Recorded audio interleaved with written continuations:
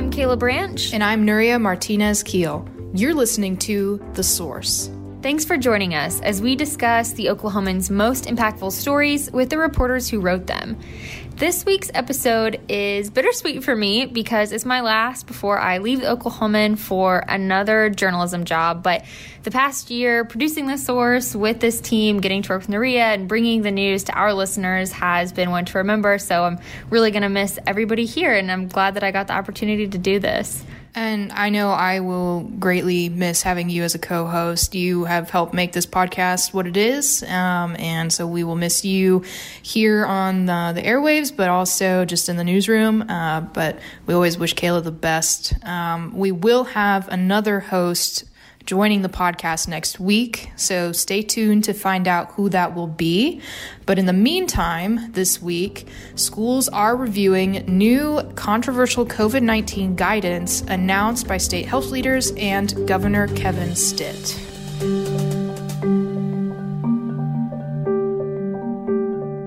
Nuria, you have written dozens of stories about how schools are handling the pandemic, and up until last week, schools had been requiring quarantines for students or staff exposed to COVID-19. So what did that process look like, and how well was it working to contain the spread of the virus?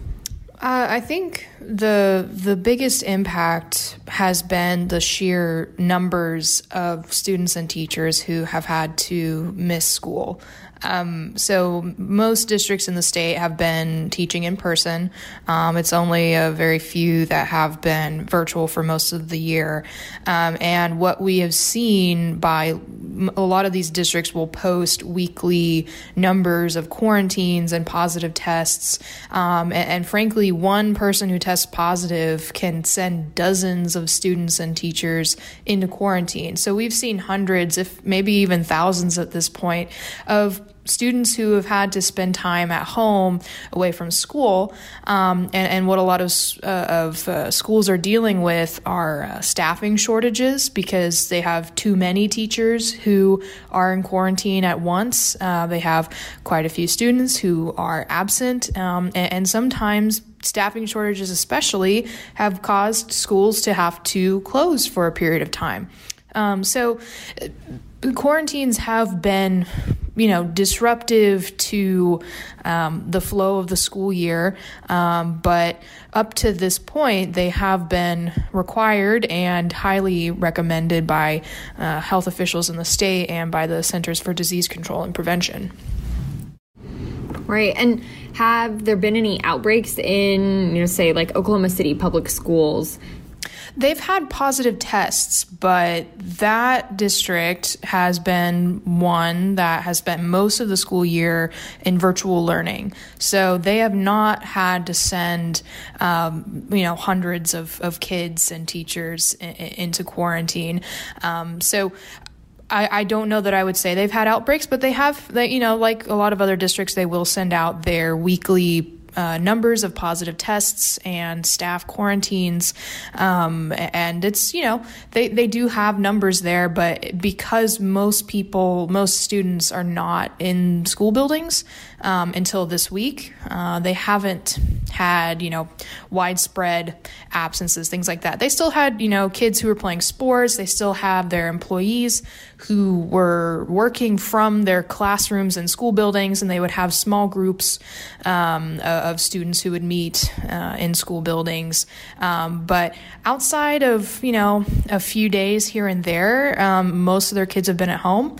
And now we might see that starting to change now that OKCPS has started to reopen their elementary schools this week.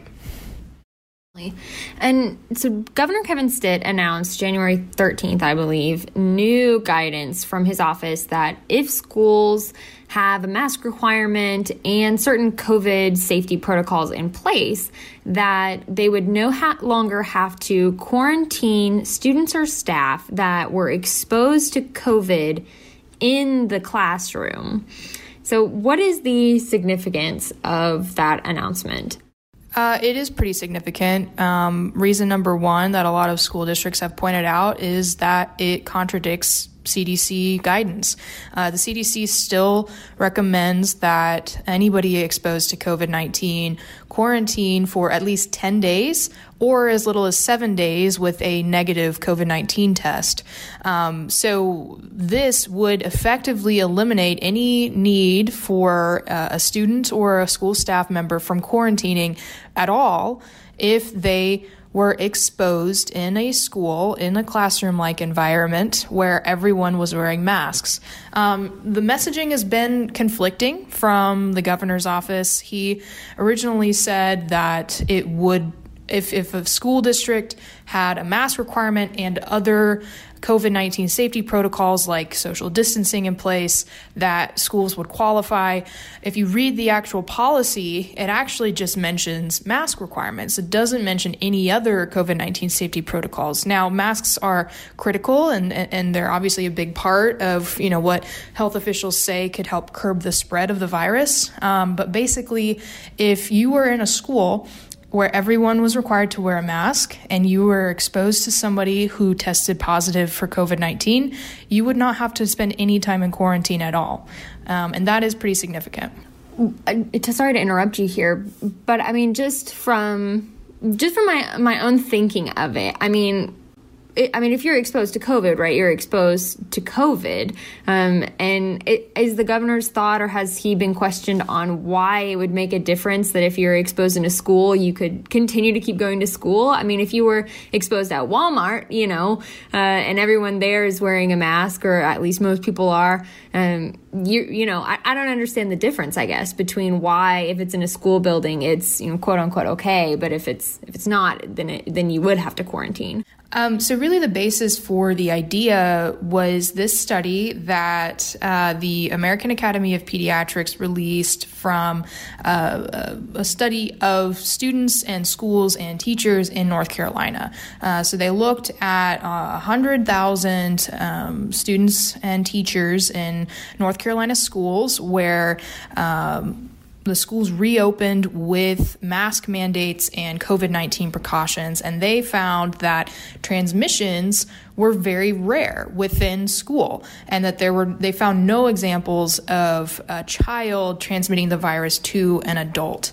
I think they found 32 transmissions among 100,000 people. So their basis for that is that within school environments, within environments where everybody is masking, they believe that the likelihood of you getting COVID-19 from somebody else is very unlikely. We know when safety protocols are followed consistently, like washing your hands, watching your distance, and wearing a mask, our schools have been and will continue to be one of the safest places for our students. So the state health department decided that, this information indicated that school masking protocols were sufficient to prevent people from getting COVID, and that it would likely be safe for them to continue returning to school unless they started to show symptoms. Schools should continue to require quarantines for exposed students in situations where masking and distancing protocols were not followed. Additionally, this updated quarantine guidance does not apply if exposure occurs during after-school activities, including sports. The new guidance still requires the person who tests positive to isolate at home. I can't stress enough the importance of continued mitigation strategies while also providing kids the opportunity to thrive in the classroom. But this data from a North Carolina study shows that, they didn't find very many instances of viral spread among, those school communities.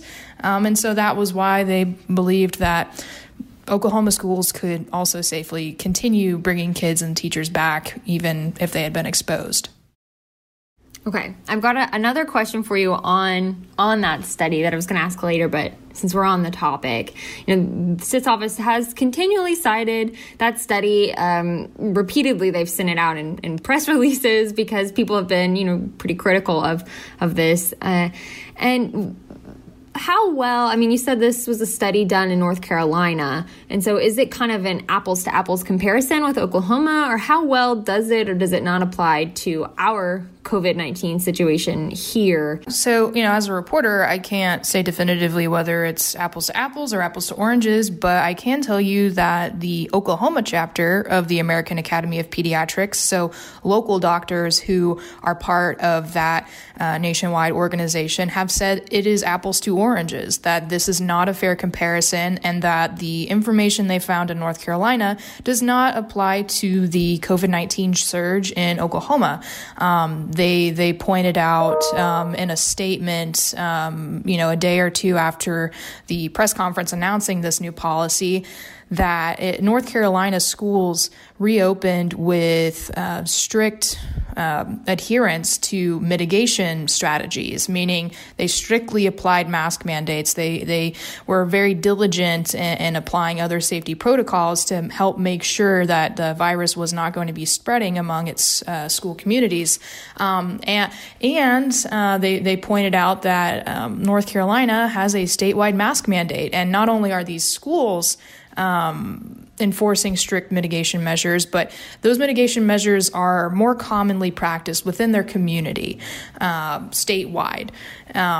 They noted that that's not really happening in Oklahoma. That, first of all, schools are not universally required to require masks. They're not universally told that they have to put other mitigation strategies in place. So that's a district by district decision. And then similarly, that is a community by community decision in Oklahoma. Cities and counties are not all doing the same things. They're not all requiring masks. And our COVID spread is very, very high right now, to say the least. We're setting new records all the time. And so they recommended, our local chapter of the American Academy of Pediatrics recommended the governor implement things like a statewide mask mandate and other universal strategies to help lower the spread of COVID in Oklahoma in lieu of having students and teachers skip quarantine. Definitely. And this feels like a good time just to mention, you said earlier that even if you test positive, you still have to go home and isolate, and that if you are showing symptoms, you should still go home and isolate. But it is important to note that, I think the latest numbers are that 40% of people that are positive with COVID are asymptomatic, but are still able to transmit the virus. But to talk about how this new announcement from Governor Kevin Stitt was received by state education officials and teachers and parents. So I was honestly surprised at how many people, including those who don't normally speak up on things like this, how many people were very openly vocal against this policy. The prime example for me is State School Superintendent Joy Hoffmeister. You could tell that, she has in the past supported things like a statewide mask mandate or a statewide school mask mandate that the governor has said he is not interested in pursuing. So you could kind of tell that maybe they didn't entirely align on certain ideas. I do not support this option, although I do share the governor's belief that the best place for kids is in school. But dispensing with quarantine is inconsistent with the guidance of the CDC and also with the recommendations of the American Academy of Pediatrics, especially when COVID is raging out of control like it is currently. We believe it's very important to follow the guidance of infectious disease experts. This is the first time that she has openly come out and said, I cannot in good conscience support this policy. It goes against what the CDC recommends. It goes against what disease experts recommend. She is not in favor of eliminating quarantines for people who were exposed to COVID, even if it was in a classroom environment where people were wearing masks. So she comes out, and the State Department of Education said that they were not consulted in the creation of this policy. So when the state health department was putting this idea and this policy together, they were not roping in officials from the state Department of Education to see if this is something they were on board with, if they had any input in this. I was told that Superintendent Hoffmeister was made aware of the policy maybe a day or so before the announcement, but they were not consulted, if that makes any sense, if you can see the distinction there. So that, first of all, the state agency in charge of schools comes out and says, we were not consulted on this policy affecting schools. And our state's top education official comes out and says, I do not support this. I cannot support this in good conscience.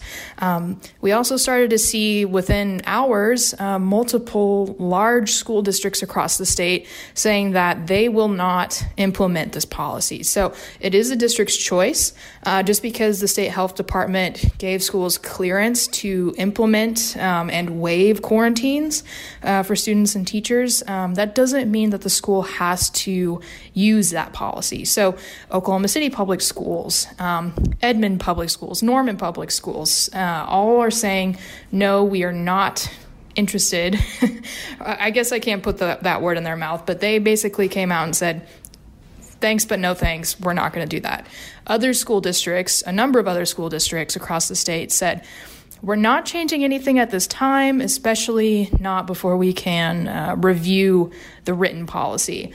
I have yet to see any school district come out and say, yes, we are going to be doing this. Now, I've been told that, I've been told do not be surprised if school districts do start to pursue this, because on the other hand, they've been dealing with staffing shortages and widespread absences. They've had to send hundreds of people home to quarantine, and it has been majorly disruptive to the school year. And so these schools might possibly pursue this. I've been told don't be too surprised if some rural school districts that didn't have a mask mandate before decide to implement one in order to qualify for this policy to waive quarantines for their students and their staff. Basically, the response from teacher unions, from Democratic lawmakers, from education officials, from large school districts has been fairly negative with this policy. Yeah. And I know the Republican caucus, which is, a super majority of Republican lawmakers in the state, they came out with a statement of support saying that they, wanted to support the governor and wanted to get students back into Oklahoma schools as soon as possible and with as little disruption as possible, too. Right, because, really the reason that the governor has said that he supports this policy is he says, I want kids in schools. Kids need to be in school. I want kids in school. Back in July, I warned keeping schools closed has many harmful consequences. He has argued that being in school for in-person learning is going to be better for students' academics. It is going to be better for their mental health, for their emotional health. And I don't think any school district, that normally teaches in person in a normal year, I don't think anybody disagrees with that. It keeps kids from access to mental and social services. It limits reporting on child abuse when teachers can't see their students. And it widens achievement gaps that already exist across income levels and races. Back in July, I warned these disparities, they can get worse. I said they can cause serious, hard-to-repair damage to the education of our kids. I think a lot of these districts that have been mostly virtual, like Tulsa Public Schools, Oklahoma City Public Schools, have said that is what we want. We want to be in person, but we do not believe it is safe to do so, which is why we have hardly done it this school year. So that's really why the governor is doing this, is he says, I want kids in schools. And there just seems to be a disagreement on when and how to accomplish that. And education is a major political topic in Oklahoma all the time, and that has really only increased during the pandemic, and I I feel like just from observing, you cover this and watching what Stitt's office does, he has been talking about schools and kind of had a hand in that policy making throughout the pandemic. Is this the first time that Stitt has been at odds with the education community, especially since this announcement seems to be a large and one of the first steps that he's taken away from prior talking points about, local control and local decision making and how it's personal choices and responsibility that are going to slow the spread of the virus in Oklahoma? So I'd say this is probably the first time that I've seen such a, I don't want to say universal, but there has been quite a chorus from education folks who were in disagreement with the governor about this, like I told you before. But I wouldn't say this is the first time. So there have been some people who have been critical of the governor in education for quite a long time. The Oklahoma Education Association, which is the state's largest teacher union, has been a regular critic of the governor's policies. Again, State School Superintendent Joy Hoffmeister is not normally, she does not normally come out disapproving of the governor publicly. But there have been signs that his office and state health officials have come out with policies affecting schools that she may or may not have been on board with. So back in December, the state health department decided that they wanted to pilot in-school quarantines, meaning students who were going to have to quarantine because of a COVID exposure could quarantine for a certain period in school in like a separate classroom where everyone's spaced apart and wearing masks. And basically all that was said was that she was told about that policy, but she did not speak at the press conference announcing it. And it didn't really seem like she had totally thrown her support behind that. It didn't seem like she was really involved with the creation and rollout of that policy. The thing that was so striking about it this time is instead of, her maybe just not appearing, not really talking a whole lot about it, this time she openly says, no, I'm not for this. So this is kind of a new step. But there have been instances before where it seemed like the state health department and the governor were going one way and the state Department of Education was going another way. And then I think the greatest indication of all is that she was a proponent of stricter COVID-19 measures that would be required of school districts, and the State Board of Education, most of whom were appointed by Governor Stitt, have voted multiple times not to require any COVID precautions of any school district. It's a local choice. They wanted it to remain a local choice. And even things like requiring masks, Hoffmeister has said, I think every school district should have to require masks, and the state board said no, we will not require those things. So, and now looking forward, I know recently, maybe just even yesterday, wrote a story about the possibility of teachers being able to start getting vaccinated within phase 2 of the state's vaccine distribution plan. And you've mentioned that